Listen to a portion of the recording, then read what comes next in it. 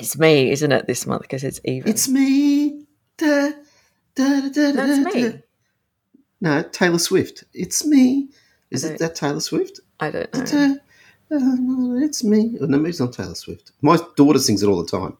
So, Okay.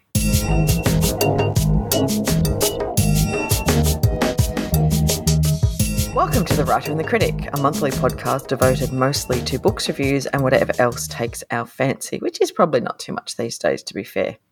I am your host, Kirsten McDermott. What does that mean? Just wait to be introduced. It's so rude. Sorry. With me is my co-host, Ian Mond. Maybe I spoke just for myself then. Yeah. So you're going through a particular slump, and please don't push it on others, because I'm not. What takes your fancy then, apart from Taylor Swift? I don't think it is Taylor Swift who sings that song, so I think I got it wrong. I just assume everything that I hear is Taylor Swift. Okay. That's just That is an interesting assumption to make. Yeah, it is, but I think it's accurate. No, I'm in the same boat. No, that's not true. No, that's not true. No. So I have reviewed some really good books for Locust this year, I've got to say. There's been some really good debut novels, actually. One that I'm just finished by Jade Song called Chlorine, which I think you would like. Okay, I will put that on the list of books that it is short. Intend to read and may never get around to. No, but it's short. That is a definite plus these days. That is an absolute plus. It reminded me of actually your work in a good way, not a bad. Okay. No, it didn't. Now I kind of feel like I need to read it. Jason, my partner, borrowed from the local library Bret Easton Ellis's new one. Shards. Yeah, and it's a big mofo of a book. It's massive. So he has the actual paper copy of the book, and he brought it back from the library like this massive brick, and he looked at it and went, they only let you have it for a month and there's a waiting list. I don't know if I'm going to get to it. And I looked at it, and I looked at the blurb, which is about it's fictional autobiography. I don't know. Anyway, about 1 year when he was 17. It's like, oh, for fuck's sake, how can you write that many pages about God? And, I love Luna Park. I think that's probably his best novel that I've read. But I've been burnt by others. Glamorama, I'm looking at you. And I just went, I just can't. This one's been reviewed. Shards has actually been reviewed very well. I picked it up, this brick. Had to do some bicep curls before to warm up. Picked it up, read the first page, and like, oh, fuck you, Bret Easton Ellis. Now I have to read this book. I still won't read it in a month, so I will probably have to just buy it myself. But the first couple of pages just goddamn hooked me. So I think this might be one that I gel with. As opposed to a couple others that I haven't. It is on my list to read. Yeah. I actually own it. It is, as you say, very long, and you've got to sort of. Oh my God, it's so long. Maybe I'll read that in the 2 months we have off in the middle of this year from this podcast, when I don't have to read podcast books. Instead of reading 4 podcast books in that 2 months, I might get through one Bret Easton Ellis novel. So it better be good. That's fair warning, Bret Easton Ellis. It better be fucking good. It better be worth 4 novels. Yeah, well, okay, but still. You asked what takes my fancy. Like I said, I'm reading some really good debuts at the moment. So, yeah. Chain Gang All Stars is another good one. There's a few good books out there. Just keep your eye out. I'm sure there are. I'm just in a bit of a slump, a reading slump, a writing slump. So everything is a bit blur. Are we foreshadowing what we're about to talk about? Yes. So we have, as always, we have 2 books we're going to be discussing this month. The first one is The Terraformers by Annalee Newitz, which is I think we can say straight down the line science fiction epic. Which I chose. And the second one is Sing Nightingale by Marie-Hélène Poitras, who is a French-Canadian writer, and this is a weird fairy tale-ish, gothic, strange novel that we read, obviously, in translation. And the translation was by... Is Rhonda Mullins.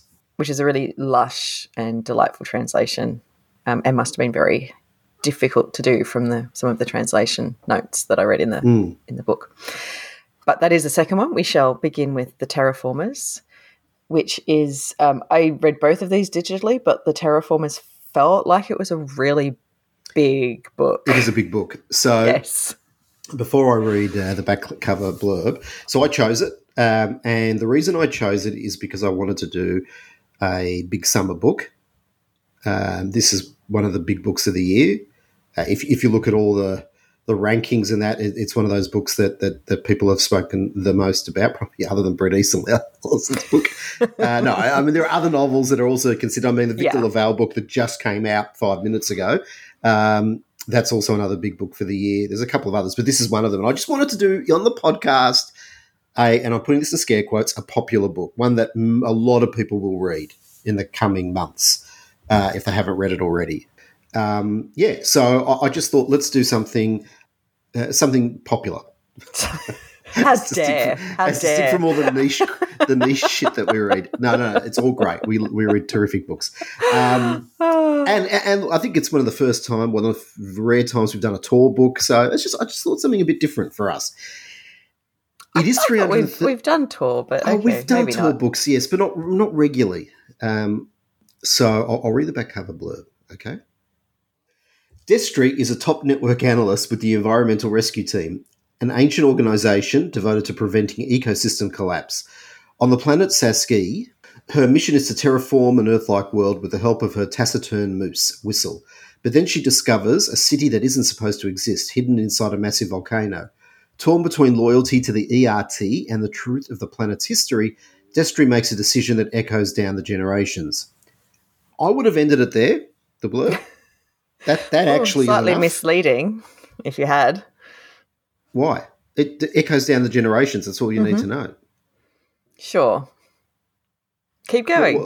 Well no. But that's my point. It keeps going. That I wouldn't have gone any further. I would have ended it there.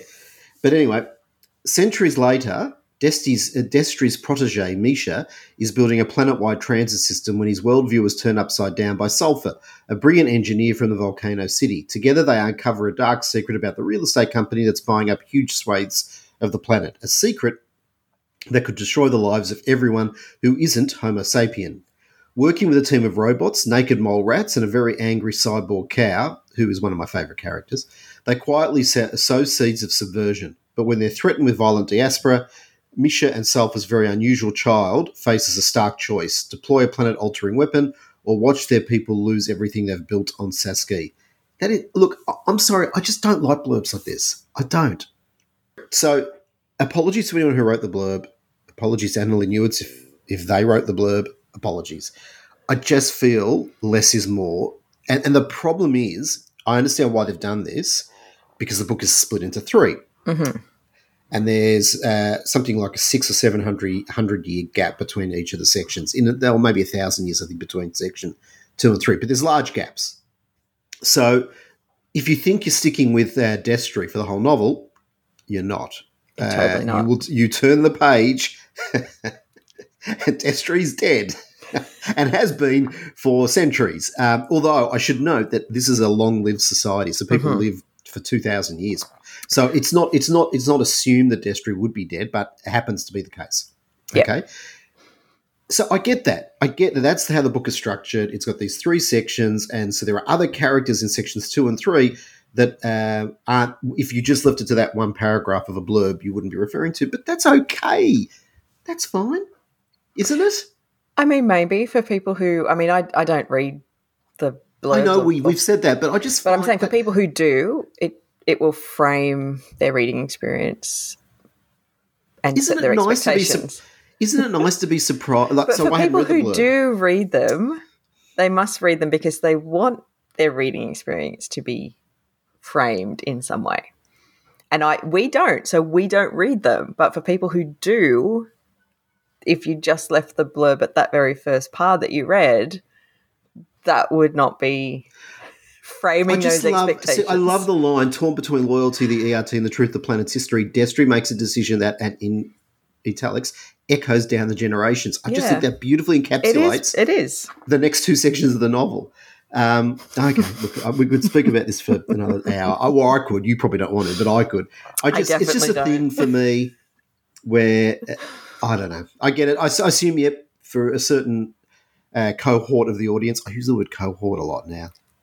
Welcome to the public service. Yeah, I know. It's a public service word, isn't it? Cohort. So is. No one in the real world uses it, do they? Public service and academia. Oh, my God. Yeah, I say cohort so much. Yeah, for a certain section of the population, I suppose that works. Okay, it's just my gripe. But that's, yep.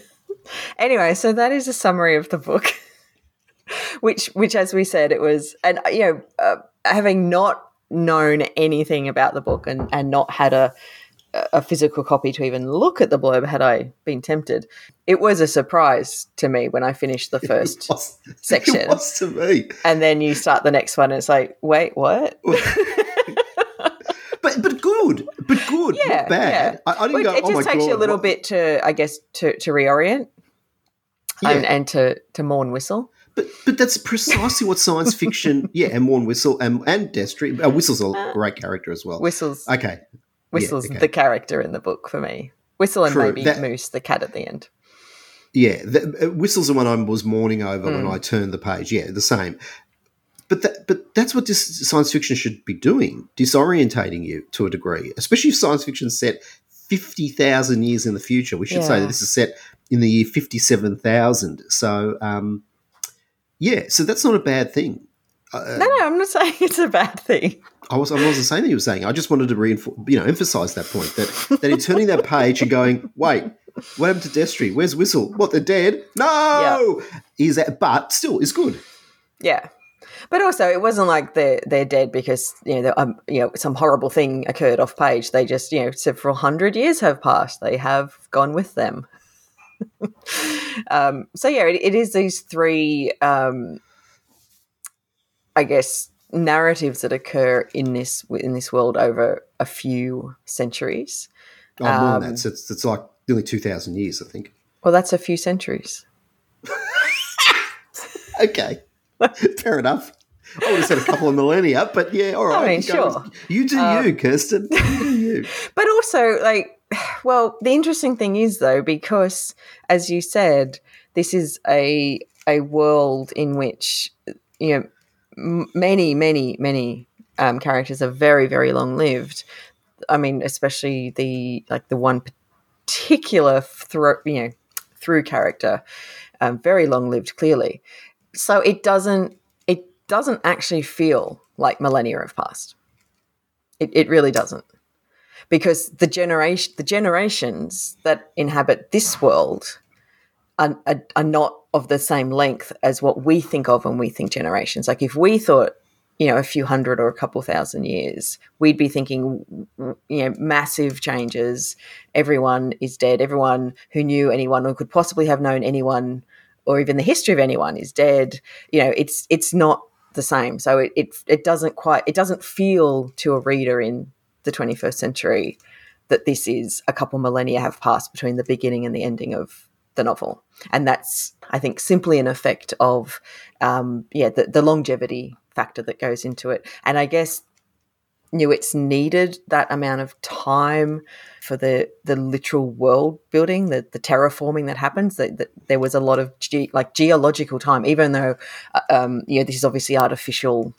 We're artificially driven by humans instead of by nature. It is still using natural processes which take a lot of time. So you couldn't just set this in 100 years and have it work. But because of the way the world is set up, it definitely didn't feel like a couple of millennia. So it has an interesting view, and I don't know if it's deliberate or not, around the notion of history. So right now, the history that we experience is very quick. Things happen very quickly, historically speaking. And if you look at the same sort of time period of the novel versus if you compare it to our time period, if you go back 1,500 years, there's a shit ton that's changed. And I think there's an argument in the novel, I don't think it's said, but I think it's implied, that once you hit a certain level of technology, history slows down, especially if you're long-lived. So the reason why history is so quick for us is because we only have a limited lifespan of 80 years, whatever, and of course going further back, it's even less. But once you can decant yourself into multiple bodies, if you've got the money to do that, which is a key plot point of the novel, then it's the same entity, sentience, existing over a longer period of time. So the same views and you have a sort of element of status, stasis. Sorry, not status, stasis. Historically speaking, that both. Yes, true. And so if that was deliberate or not, I wasn't sure, but that's what came through to me. That yes, hundreds and hundreds of years have gone by, but it's a lot of these are the same sentience that you've seen before, and therefore same viewpoint, especially ones running the world, running this planet, running the league, or just like a generation or something below. Yes, correct. Like I said, it feels like the time was done in order to enable the terraforming aspect and the literal world building aspect of the novel, but the way the society kind of functions and characters interact and relationships form and dissolve is not reflective of how we would think of as centuries and millennia. It says decades. Something that Scrub Jay, who is the rather wonderful sentient train, which is one of the great ideas in the book. I just love the trains. The trains are the best. Mostly because my job revolves around them. So transport, yes. Yeah, so I actually got off a lot on the whole train bit. It just was terrific. But Scrub Jay's grandmother, again scare quotes, is Destry. So essentially, and that's 1,500 years prior. So that's So that's why it feels like geologically a lot of time has moved on. But society-wise, if Destry was decanted from page 1 to the final page of before the stuff the climactic stuff that happens towards the end of the novel, but just before that had been decanted and plonked down there. Destry wouldn't know the difference. Would say, "Oh, okay." No, Destry would recognise. There's more. She would recognise the world. She would recognise how people interact. She would recognise. She might go, "Oh, there's worms now," but it would be a very recognisable world. You know what it felt like? You know what it felt like? You know when you go on leave for a few weeks and you come back and things have slightly changed? Like, okay, I've got to catch up on this, and so-and-so's left now and there's this new person, but okay. But essentially it's the same job. Exactly. Whereas, if we had if we paused ourselves and then decanted even 20, 30 years later, we'd be like, what the fuck is this world now? I have to learn all this new shit. What? How? Like it would be an incredible temporal and cultural shock. Whereas, yes, in this world, couple thousand years have passed and you go, okay, cool. Where do I live now? So I think that's really interesting. And I think it's a really not provocative, but just a really interesting part of the novel. I have a problem though. I think it's just a byproduct of the world building, and I think that was one of the issues. It really, I don't feel that this is how time would work, because apart from anything else, not everyone is long lived, and I just don't feel that this is how the experience of that amount of time would actually work, and I don't think the world would not develop for that amount of time. Well, this is my fundamental problem with the novel. So to be clear, I found it quite entertaining to read. I actually enjoyed. I don't know about you, but I actually enjoyed the reading experience. There's some really interesting characters. There's some great interactions between the characters, certainly in terms of relationships. Loved all that, and I love the train, Scrub Jay, and the trains as a society. But I have a problem with the fact that it's very milquetoast in its views, because this is set 50,000 years from now, but essentially all the same problems that exist in 2023 exist in this world. They've been slightly altered, but they are essentially the same. Capitalism is still a thing. It horrifies me. We keep saying, or others call it late stage capitalism, which is explicit about this idea that capitalism is on the verge of eating itself, in 2023. The idea that 55,000 years later, late-stage capitalism would still be around, I don't know, it terrifies, depresses me, and it just doesn't feel real. It is depressing, and no, it doesn't, and that's what I mean. It's sort of like the novel is, as we've said before and as other people have said, science fiction is always talking about now. It's always talking about now. I believe we do have a fundamental incapacity to think and imagine too far away from us. We just can't. This is absolutely not, if we all get there, what the year 59,000 is going to look like. Absolutely not. In no way. Just in the way that movies and books, science fiction movies and books that were made, 20, 30 years ago really don't reflect the world we have now. Even though at the time people are going, oh my God, this really could be the world in 50 years, in 30 years or whatever. And it's not. We do have a fundamental, I think, incapacity to imagine something which is extreme, like at the extreme ends of time and separation from where we are now. We can go forward in a few steps, and we can build on things, and we can extrapolate, and that's not a problem. But as I'm saying, it just means that the science fiction we write, even science fiction set far, far in the future, and doing this kind of world building and this imaginative extrapolation into what the world may look like a century, 2 centuries, 2,000 millennia, is still talking about now. Right? What we might like the future to be, what our problems might be, what might have been overcome, what might be more entangled. So, yes, I'm with you. I don't buy that this is how things could possibly progress. I'd be open to accepting it if post the Anthropocene, civilization had gone back to barbarism.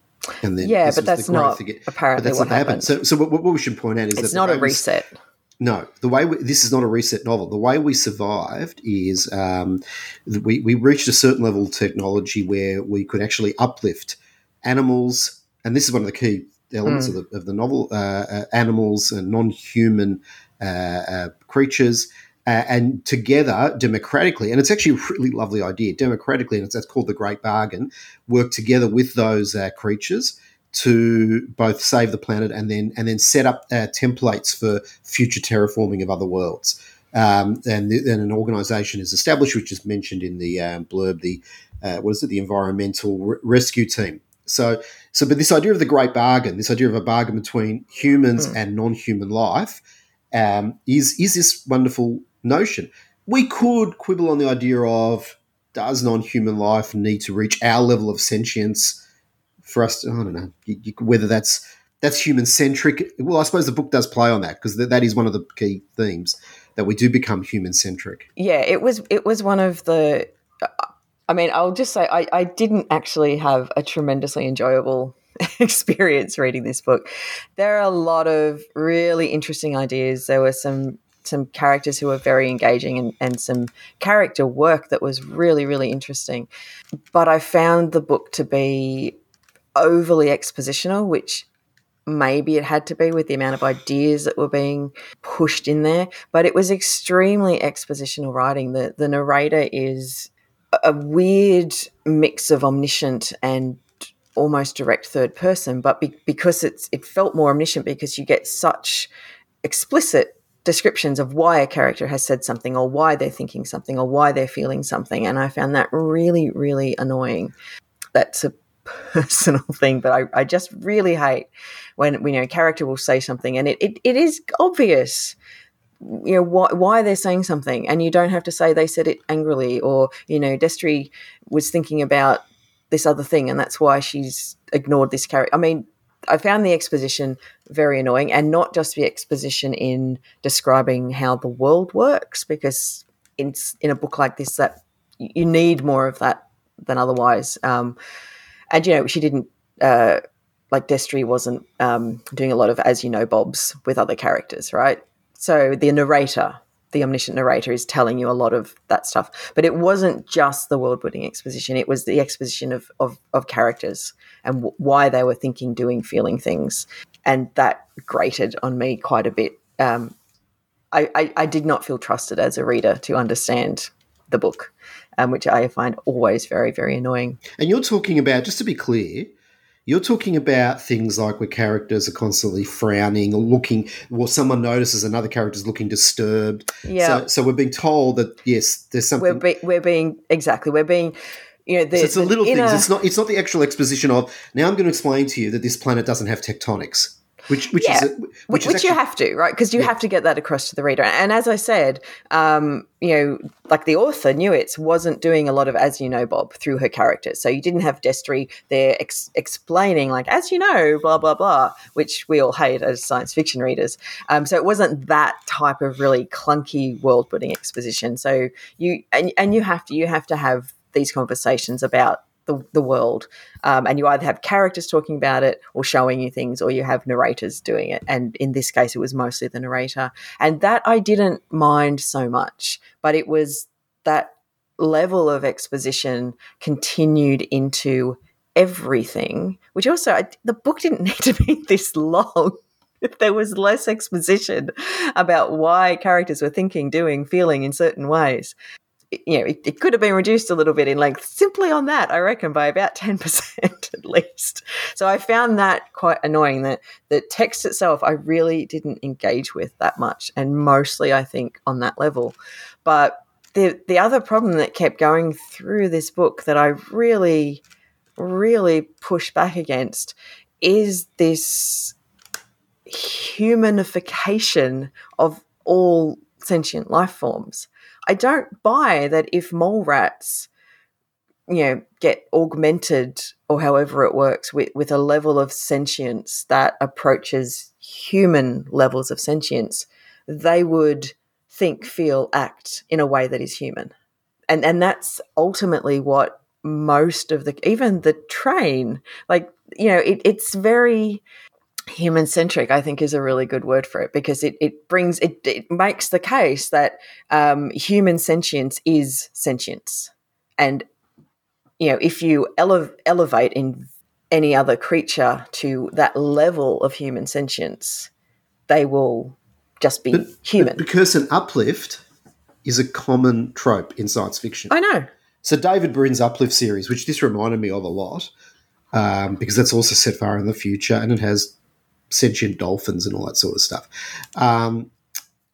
is very much about that. And yes, it is this idea that is human centric. Actually, it goes. In fact, with David Brin, it goes beyond that, because there are other alien species, which this book doesn't have, that are uplifting us to them. So it's not we are uplifting the animals to us; it's we're being uplifted to the level of these alien species who feel we are not to their level and therefore can't communicate to us. And so the idea here is that the only way to save the Earth was to bring these animals to our level, whatever that means, so that we could communicate and therefore be democratic in how we treat the Earth and then every other planet. So I think the sensibility is good, but I agree with you that it assumes again that it's us who can stay the same. Homo sapiens can stay the same, and everyone has to come to our level so we can communicate. We're not the reverse. We don't go down to whatever their level, but it's more non-human levels are, whatever that means. I think it's like, I don't think I'm explaining it well. I think you more than that. It's not just that we want to bring other organisms or that we even should up to a human level of sentience. It's just that when they get there, why on earth would we expect them to be human in terms of the way they feel emotions, interact with each other, want to live in the world, interact with other creatures? Why would they code human in that? It's not like it's really disappointing to me. There's a lack of alienness, isn't there? There's a lack of non-human. There's a lack of non-human anything here. Yeah. There's obviously so Whistle is a moose. Like Canadian moose, right? The antlers, everything.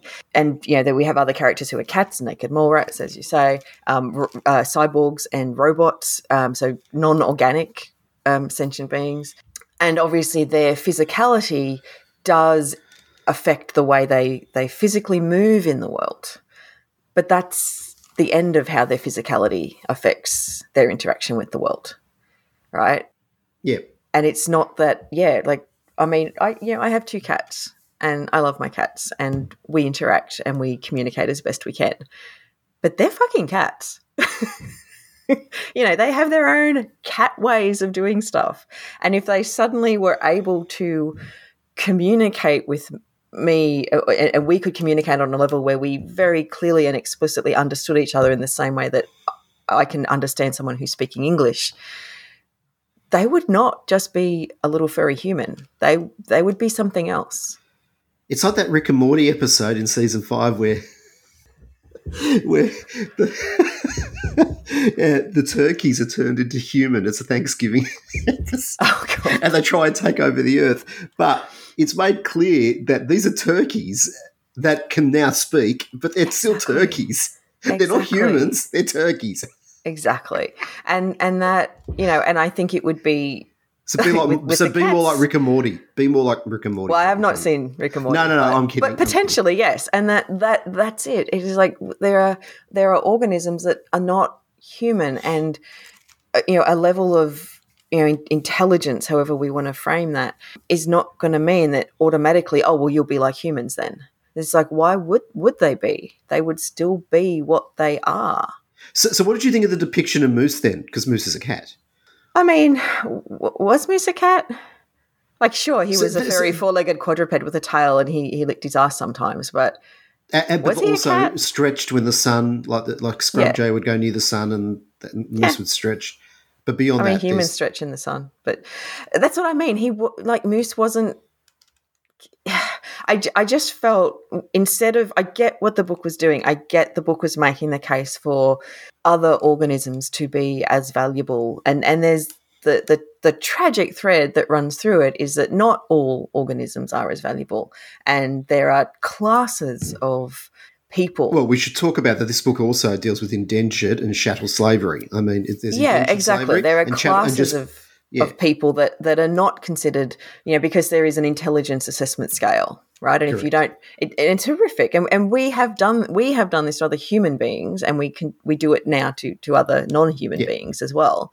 That we do class this idea of intelligence as being the be all and end all of whether a person, no matter what body that person inhabits, is valid and worthwhile and independent and gets to have rights and so that is a theme running through the book, and it's not just that. And what is revealed fairly early on, it's revealed in the Destry Whistle section, is it's not just that, you're not as intelligent as other creatures, therefore you inhabit this level where you are essentially, chattel slavery or an indentured servant or a mount, that other more intelligent people can ride.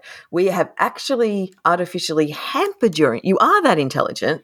We have just put some kind of cognitive control collar on you so that you can't express yourself to show that you're as intelligent as everybody else, which is in itself incredibly horrific.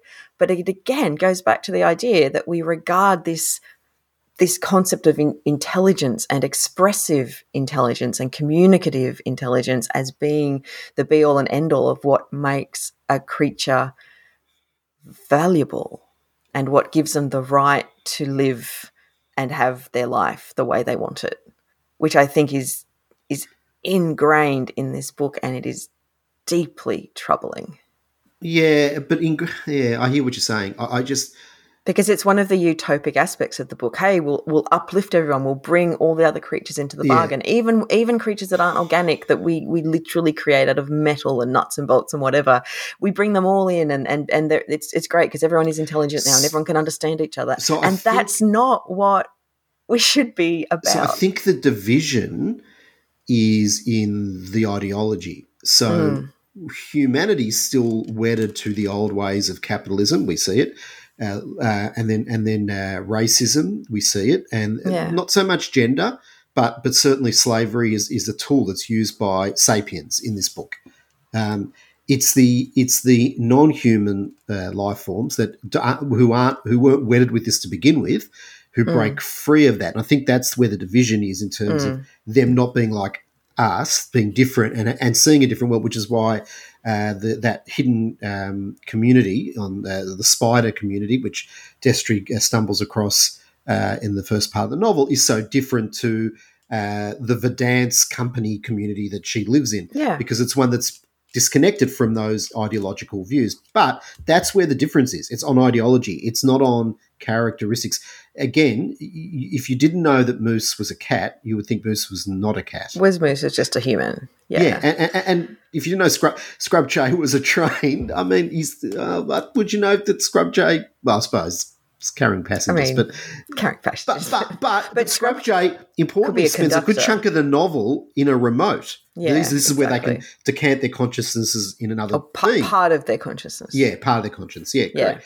And again, and in fact, that whole part of the conscience thing, you start to think of Scrub Jay as, is it just AI? Is it just a higher form of AI? Is it a train? You know what I'm saying? Is it train qua train, or is it just artificial intelligence in a train body that can then decant itself wherever it wants to go? So it's not really a train. And it does go back to the mind-body problem, right? It goes back to the mind-body problem and the idea that somehow we are this thing inside a body that is not affected by the body. And if you take this thing, this consciousness, this soul, whatever you want to call it, out of our meat bodies and put it somewhere else, it will be identical to what it was in the meat body, which is fundamentally untrue and dangerously untrue, absolutely dangerously untrue. And it is something that we can see, in conversations today in the spaces of mental health and disability, where the idea is that somehow you are you despite your body. You are you despite the limitations of your body, despite the health issues your body may have. You are just you, and you are not. You are your body, and you are interlinked with your body. And if you are not in your body, or if your body changes, or the hormones or the chemicals in your body change, you become a different person. And that's not a bad thing. It's just we are interlinked. Because I hate using these words like uplifted, elevated, because it's not. It's fundamentally changed. You don't have a sentient mole rat. You have a being in a mole rat body, because that's not what a naked mole rat would be like. They would have their own naked mole ratness, which is not coming through in this. I think we see that a bit more with the worms. Well, we don't get a lot of interaction with the worms. That's true. But the very little we see, they're probably the most still like their true selves. But possibly. And I guess this is one of, as you've alluded to before, this is one of the fundamentally depressing things that I think we've both found about this book. The idea that you could have this world which is so far in the future, and location-wise, these are other worlds. There is a universe here of terraformed worlds that are connected. And yet it is so depressingly the same. Yeah, I mean, because even the politics, and actually, I know we've spent a lot of time talking about the book, but it does provoke these discussions, even if they're negative to a degree. But even the politics is very much 21st century Earth. Yeah. The League is basically the UN, the different governing bodies. And I know familiarity is important to sell a book. I get that, but it lacks a certain radicalism that I want to see more. And again, that's a really good word for it. Yes, absolutely. That is it. If I'm looking at a world that is, I know Jonathan Strahan is saying to me right now, you don't review the book that wasn't written. That you would have rather. But we're not. Written. This is a book set in terraformed worlds, in a terraformed universe, 57,000 years in the future. That is the book that was written, and I'm saying that's depressing, and I don't buy it. Yeah, I am reviewing the book that was written. I would have assumed it'd be a more radical state of affairs than what we get. What we get is essentially 21st century Earth with a few added, some major technological. A lot of. Yeah, okay. Yeah. Massive technological change. But that's a funny thing as well. Technological change often changes us. Yeah? Yes. It doesn't seem to have done that here. Not psychologically, no. No. You know what? I'm going to say it. It's a psychologically naive novel. That's what it is. It is, because these people, and by people in the context of this book, I am referring to all of the sentient creatures and beings, whether they are organic or non-organic or a mix of both. The people in this book are like 21st century humans. You could, a book, if you had look at a society 2,000 years in the past, those people would be more different from us than the people in the Terraformers. And again, I get the idea that there's a sedimentary quality, that once you hit a certain point of technology, time essentially is meaningless, because which is depressing as well, that we hit a point of stasis, because that's what this book is essentially arguing, that we hit a point, that's it, we stay the same unless we have revolutions. It's not equal, as you say, like not the people we have met, most of them have this, but it's not equal. And there are lots of strata of society where there are beings who are absolutely not equal, and don't get the longevity and don't get the liberty or the recognition that the main characters we're walking around with have.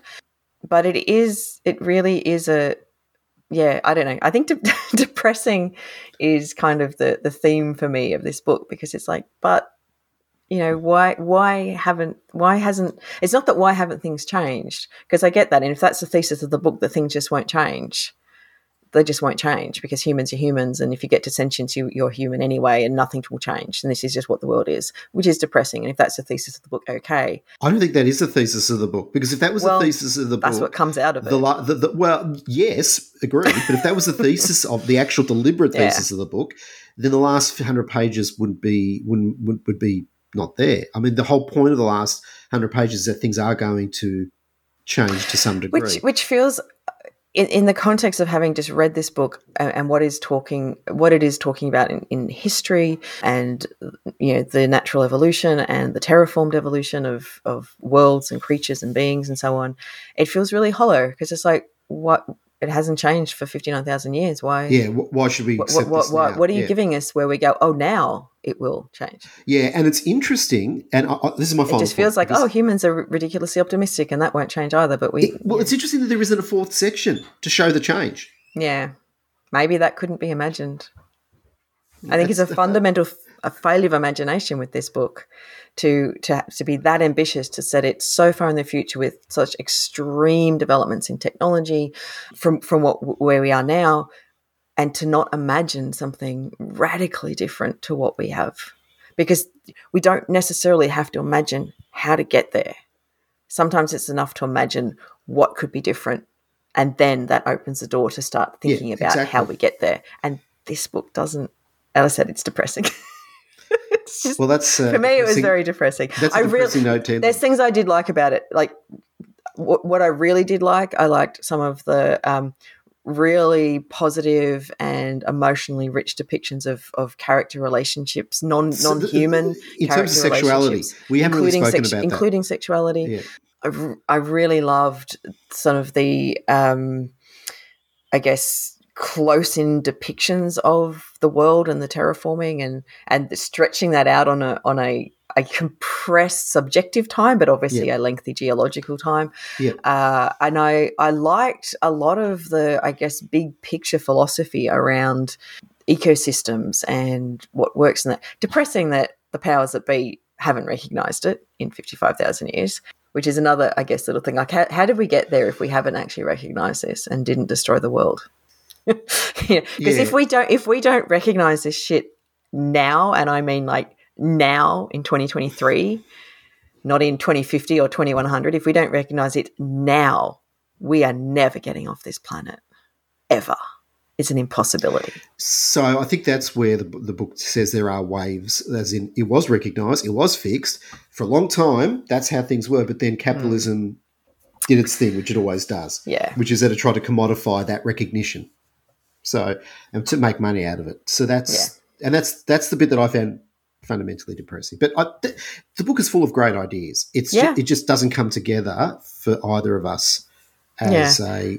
I mean, you must find it fundamentally depressing that in the year 59,000, we are still debating the necessity of public transport. I know. You must be sitting there going, what is the point of my job? Correct.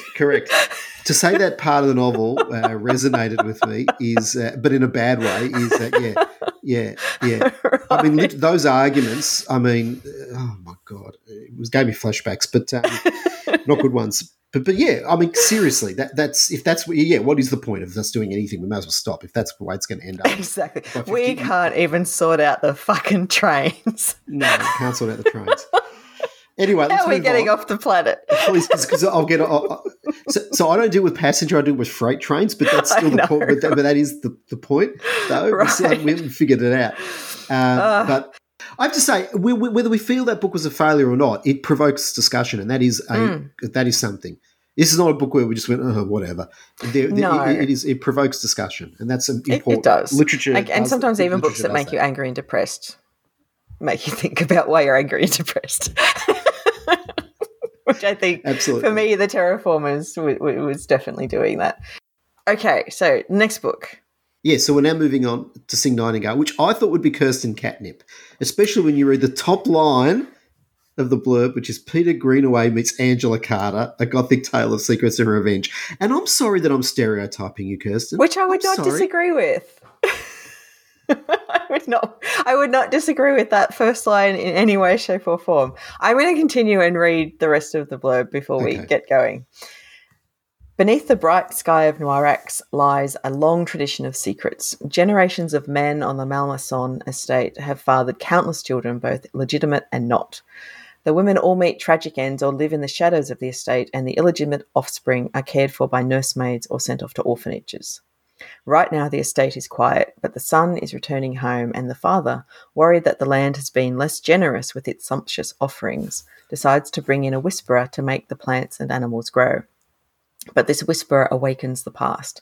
The generations of silenced women will begin to make their voices heard, and the violence lurking under the lush perfumes of the forest will make itself known. The hunters will be hunted, and the wolves will howl an announcement of a new reign.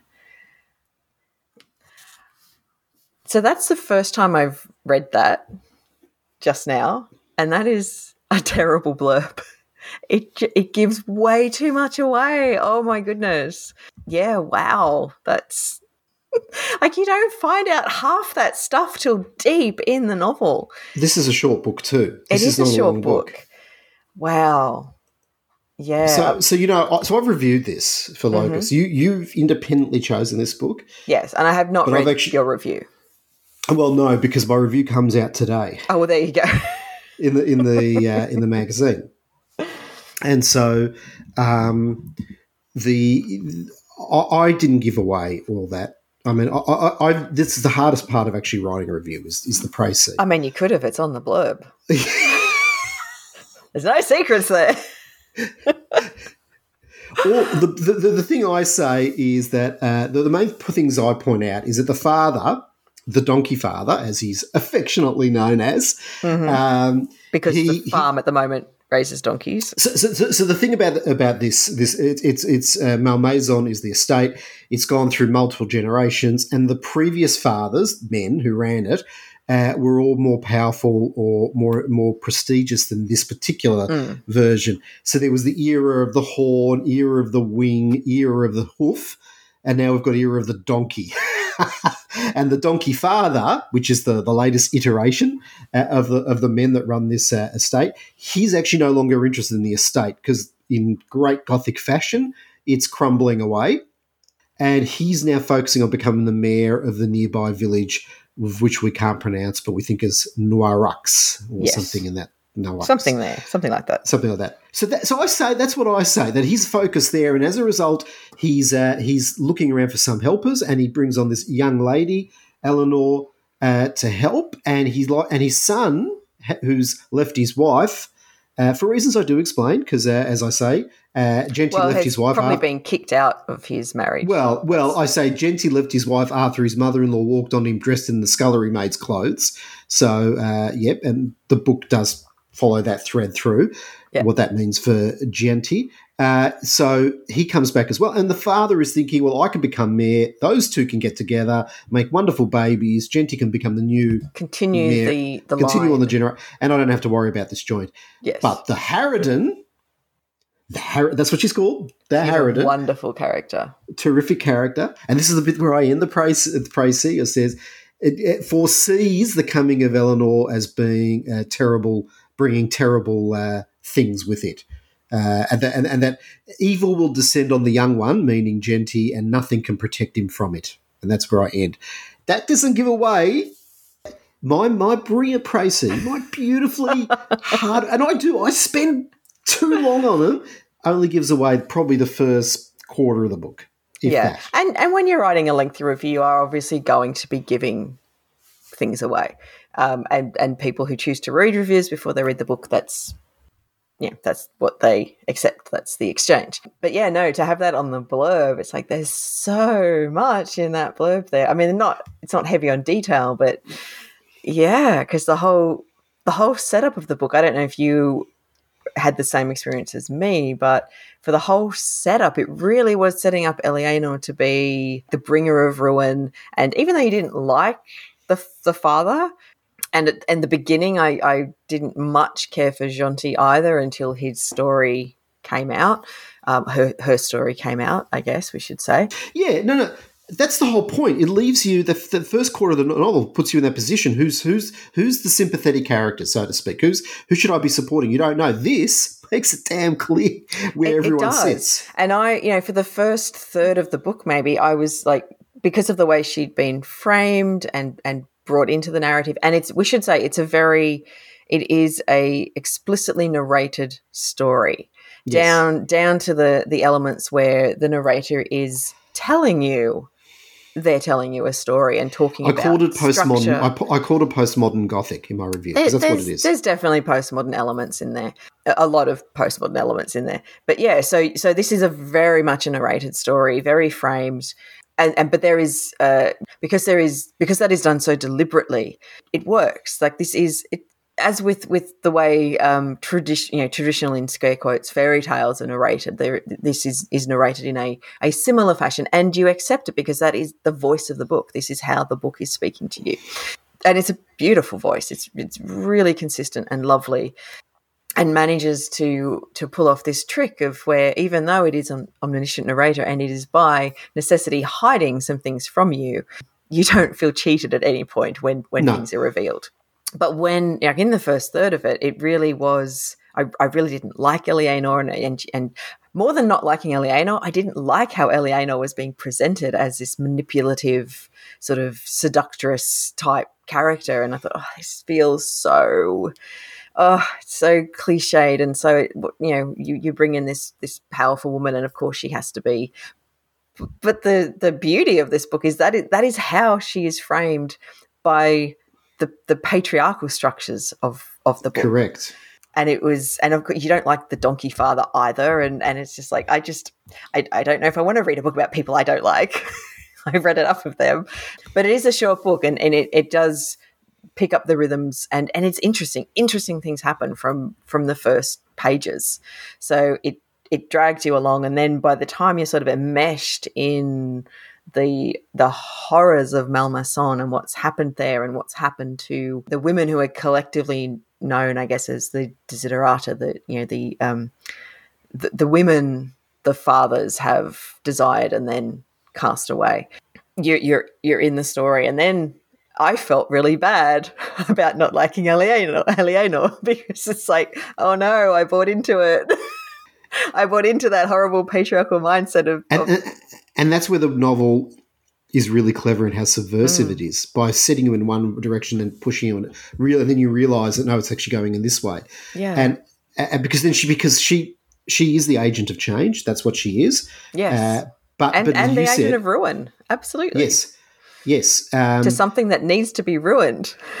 Yeah, and she reminded me of, Asher Todd from Path of Thorns, so Angela Slatter's novel. She reminded me of Noemi Taboda from Mexican Gothic, and I do mention both those books in my review, because both of those characters are agents of change and ruin. They bring ruin, but in a way that needs to be brought. This is a rotted, corrupt, whatever pustule on the body of fairy tales that must be burst, and it is by. But I get your point that initially she's presented as someone who's just going to use her sexuality as a means of making that happen. But that and for her own ends, I guess. Yeah. And that is the difference, because at the beginning you think, oh, this is someone coming. She's got her own agenda, and which she doesn't actually. She doesn't really understand her own agenda until it's unfolds for her. No, she knows, and this is a spoiler because, and again, this happens late in the book. She knows she comes from this place. Yes. She doesn't know exactly how or why, but she knows she comes from this place. Yeah. Oh, yeah. She has a reason for reaching out and for being here, but she doesn't have. I don't think she has that exact agenda that she has at the end, at the start. No. As she discovers things, then she realizes what she needs to do. But it made me really sit back and think about my own biases, like as a reader. Because you have what you have this setup of this world, and yes, it is decaying, it is falling into ruin, but it is the status quo. And then you have a character who's being brought in that is a threat to the status quo. And as a reader, even though you don't like the father, and I didn't like Junti at first, and I didn't like this, but you still, as a reader, you are aligned with the status quo. Yeah. And I'm sitting there going, that's right. I didn't like the father. I didn't like the estate and the heritage. Why would I be worried that there was a character coming into threat? Why would I not be going, oh, good, here comes a character to tear it down? But that's not the way the narrative has set it up, and therefore it positions you as a reader in a different way, and it's fascinating. It is fascinating because the Harridan's saying that. Just the evil will descend on the young one. It proves to be completely untrue. Yeah. The evil was already there. It never descended. It was already there. And that's what the book unravels through that. And the Harridan herself goes through a revelatory process in the last third of the novel. So yeah. Because the Harridan was aligned in the beginning with Malmaison. And our expectation is that we expect that the Harridan's some sort of prophetic being who does see what will occur. But no, she's wrong too. Yeah. Just like you were, Kirsten. The setup is just beautifully done. And I didn't engage with this novel as much as I would have hoped. And I'm not quite sure Can I propose why? Sure. So you said it before, but the scaffolding of this novel is there for all to see. So the artifice... You said it's a narrator novel, but it's not just a narrator novel. It's a very the artifice of the novel is she's pushed it there. I'll quote bits because I think it's important to say that the very opening page, a couple of pages, describes. Oh, like the little preface. It compromises the village to a theatre where it says a cardboard set's a stage on which to deliver lines of puppets awaiting a hand to bring them to life, and that idea. Of that every character here is essentially part of a theatre or artificial is there throughout the whole book. That's not just a nice bit of imagery. It recurs a lot. Yeah, it does recur a lot. When the donkey father leaves the Malmaison to go to the village, it actually says that the estate folds down like a cardboard set that has been dismantled. So it's got all this sort of imagery of artifice, of scaffolding. The point I was going to make is this is a juggling game, and there's only so much of that I think readers, and this was my problem with the book, you can take where, is this, how much am I meant to invest in this world is really the question I'm asking here. That's true, and there's telling a story, and then there's doing what Sing Nightingale does, which is, yes, that very postmodern thing of I am telling you a story, and here is how it works.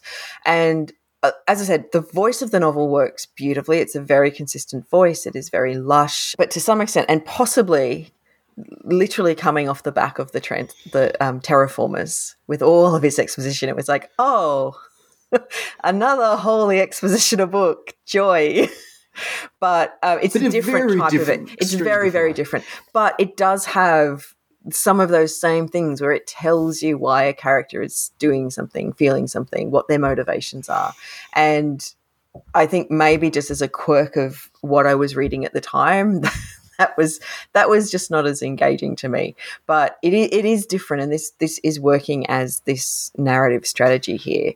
And so you're not meant to, I think, get that engaged with the characters themselves because they are presented to you as archetypes is a very overused word, but they are called. The book calls a character the father, the Harridan.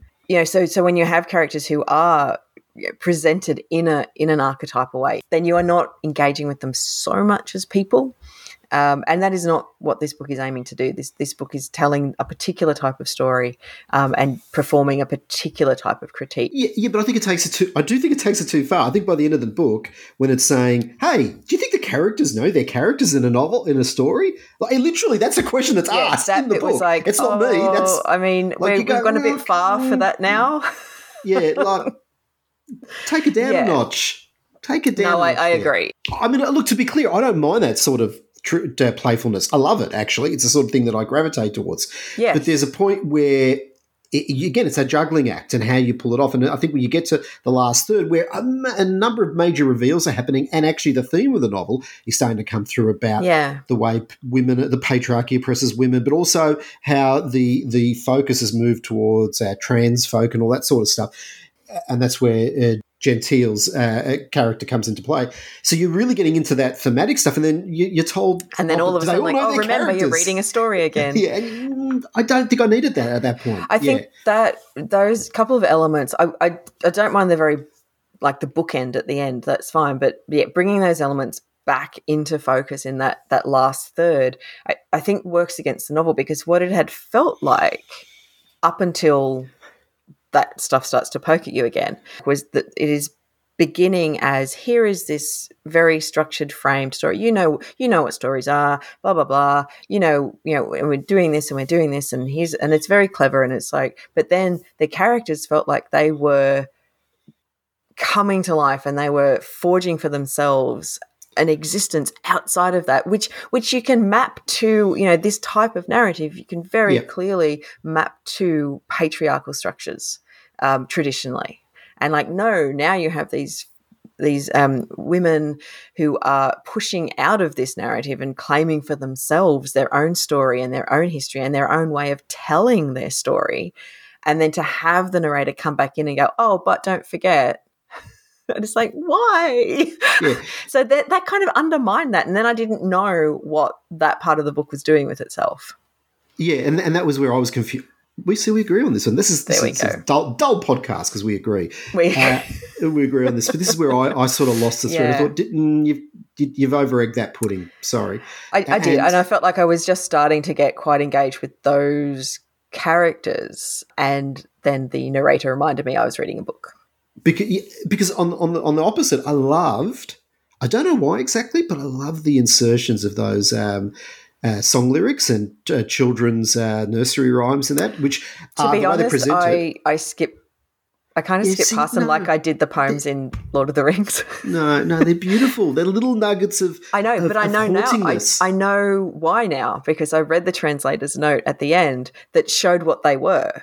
And I don't have any connection to those old French nursery rhymes and tales. I didn't get the rereferences, and to me, I could tell they were something, but I didn't know what they were. So but they're creepy. They're inherently creepy. Yeah. I don't think you need a set of footnotes at the bottom to explain. And this refers to a 1921. But I didn't find them creepy. Like I said, I am that reader who skipped past all the songs in Lord of the Rings. So I don't know what to do with you, Kirsten, because I actually really enjoyed that. And I love how they're translated side by side, which is a good segue into the translation, which we'll get to in a sec. But I see that I said in my review, it gave the book a haunting soundtrack. Oh, isn't that nice? But I really liked it. Talking about the translator, Rhonda Mullins, amazing job. This is what I was saying last month. There are, even when you don't know the language, and French not my first language or second or millionth. I did learn it at school, but was taught it. I think I can count to 5 and I can say yes, no, and I love you. And it's also, and I think there's probably differences, but it's a Quebecian French, so I don't know if that's different to the mainland France French, but there probably are changes to the linguistic stuff. But be that as it may, clearly I wouldn't know word choice from word choice. Yeah, I don't know. I wouldn't have a clue. Neither did you. But you can tell that this is meant to be a very lush and sensual novel. It's meant to be very tactile, verdant and vibrant, and that comes through very clearly with the translation from page 1. So I think if that's the intent, it works really well. I mean, I have actually a reasonably lengthy quote in my review for Locus about that, but I'm not going to read it now. But it's just that, I love early on the woman who comes to the house, the cheese merchant. Correct. Yep. The donkey father's looking to have sexy times with her plump, pink and fatty like ham hocks when she emerges from the lake. Milk runs from her breasts. To drink her milk, feast on her cherry, press her up against the cold stone of the wall and grow stiff inside her. It absolutely leans into that language throughout the whole novel. There is no walking that back once you're there. And I think, to the credit of Rhonda Mullins, she makes it work. I mean, it would have worked in the original text, but she makes it work in an English context. So I loved it. I love that. Yeah, So no, the language is really, really lush, and it's it's a book that's very much centered in bodies. I guess very different to Terraformers, where bodies are just something you take on and off, and don't inform you. This book is very much centered around the body and visceral descriptions of the body and bodily functions and what bodies feel like.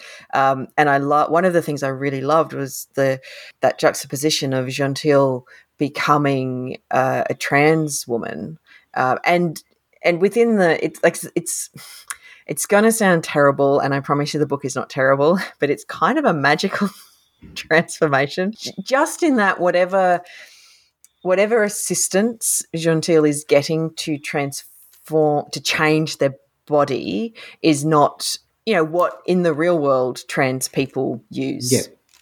So it is herbal. It is some concoction that Eleanor has manufactured, and there is, because it's this fairy tale quality, there is some idea of magic to it, but there is also a beauty to that, because what she is getting has come from the forest, and so there's this idea that this is nature assisting with what Gentile wants to be and who Gentile is, and nature is perhaps correcting her mistake.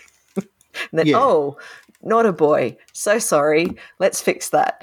And there is a nice magical quality, and I don't think I'm doing the book justice, because I know the magical transformations can be incredibly problematic when presented, and it is not done like that. It is not like click of the fingers, oh bang, now you're a pretty girl. Gentile's transformation and changing into what she really wants to be and how she wants to express herself and identify is mirrored with this gruesome bodily transformation that the father is undergoing when there is an attack of some kind. Well, he's being poisoned. Well, there's also the great gashes in his back. Yes, that's right. Yeah, he's attacked, and his body starts to change, and there's like a story being written out of his. It's just flesh. Incredible, and those two transformations that kind of go along side by side, and one is positive and about a person coming into themselves, and one is almost like a vengeful thing that is being enacted also from the forest on the father. And I think those two things were balanced really beautifully, and it is part of the father's ruin. Like he's It, again, and I think the more we talk about it, just how clever this book. It is short; it's only 45,000 words. It's I know I count words, but it is how much it packs into that. It's interesting because with Gentile, the way it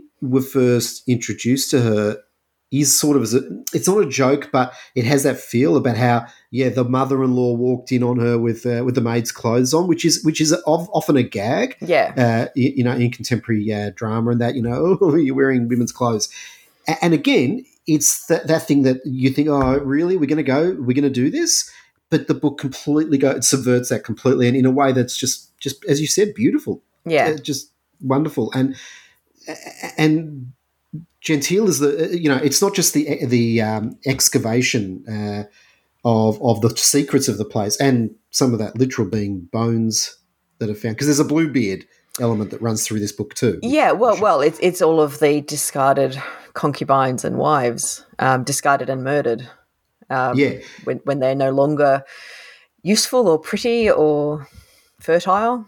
But it's the way the Gentile's transformation doesn't mitigate the horrors and persecution and oppression and that, but it means that it meant something to a degree, that all those castaways and all that, it gives it hope is not the right word. I'm struggling here, Kirsten, you've got to help me. Yeah. I'm not, I don't think it mitigates it, but I think it's kind of this book is the turning point of this patriarchal. Because it's bleak and grim and dark and horrible, but something beautiful does come from it. But it shouldn't have happened. That's not just, that doesn't justify anything that occurs. Let's be clear. It doesn't justify. And also, it doesn't, yes, who knows if Gentil could have become Gentil without Aliénor and her influence. Both her, the potion, whatever it is she's making, but also her support, her immediate, instant support. It's like, oh, okay, you're not the son of the manor. You're a daughter. Okay, well, how can we help with that? And it's just immediate. There's not even any question about that from her. It's like, oh, yes, well, okay, here we go. Let's help. And that's amazing, which, compared to their treatment with their wife and their mother-in-law, who were like, get out. Yes. So apart from maybe some of the postmodern bits, that's how I'm going to describe it, I actually think this is a wonderful book. Yeah. Yeah. And like I think we both like those postmodern bits to an extent, but yeah, they in retrospect they didn't need to be there, and you could have kept that really strong narrative voice that was, omniscient and this narrator. Well, that was the thing that I sort of like. Why do we need to know that this is a fictional town? I mean, we already know that those places don't. We're reading a novel. Yeah, we already can't. We've bought into that. So there are times when authors and that postmodern world that they're actively trying to bring out that sense of disorientation between what's real and what's not. Blah blah blah. Great, but why in this story? Why is it important? That didn't come clear to me, given the broader thematic thesis of the novel. It just didn't. It just sat weirdly. That's all. Because we didn't mention, there's also this big painting. There's this whole thing around a painting. Oh, the paintings, yes. Which is the artist. The artist, and there's secrets hidden within the painting and behind the painting. That's the thing. There is a lot in this book, and the perfume, like the perfume that the just former wife of the father used to make, and when her perfume is discovered, that the perfume itself holds within it.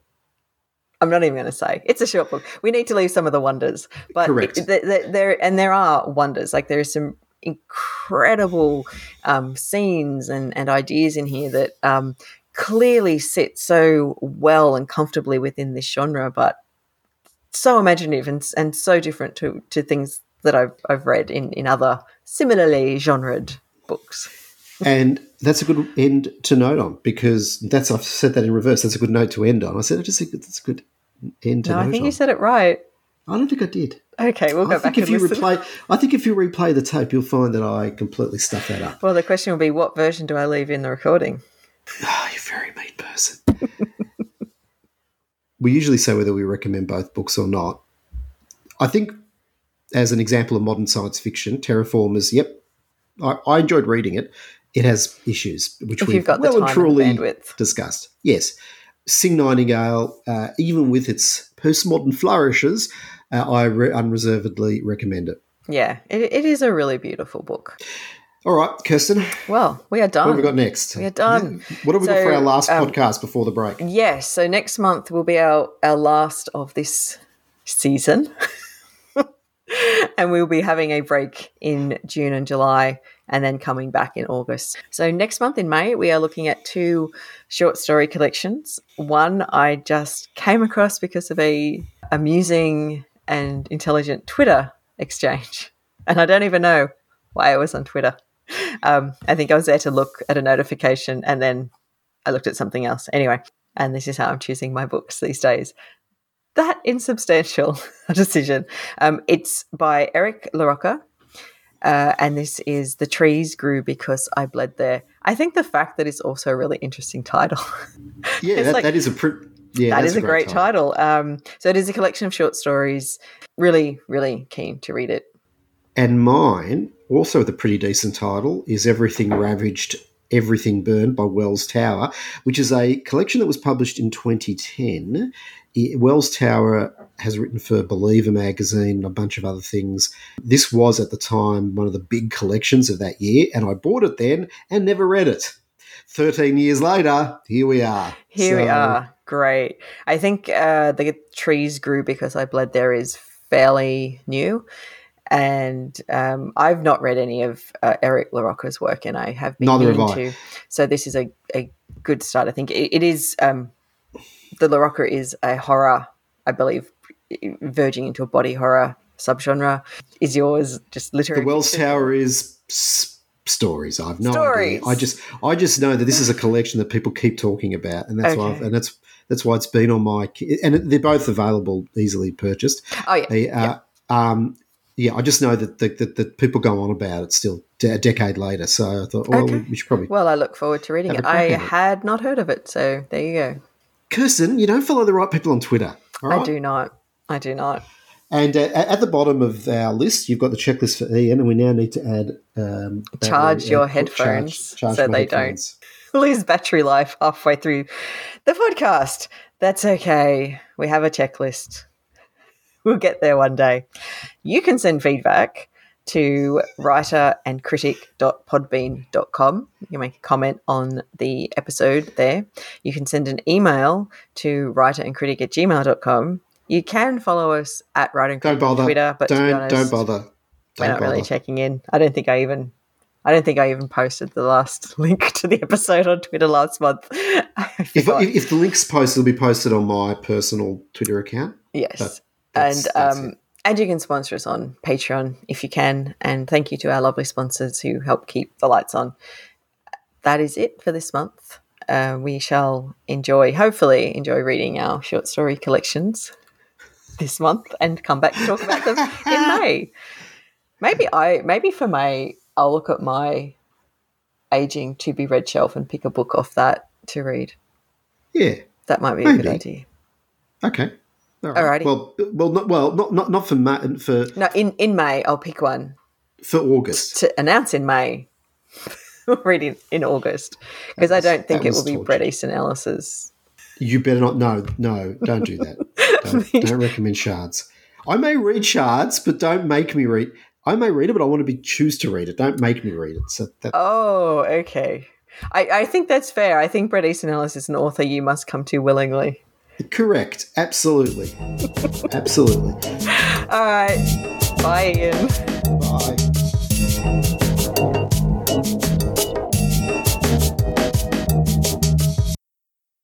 It's me. That's going to the start of the podcast, isn't it? Oh, it might. I have recorded it. And I don't think I've said much else that I would have put out in public, so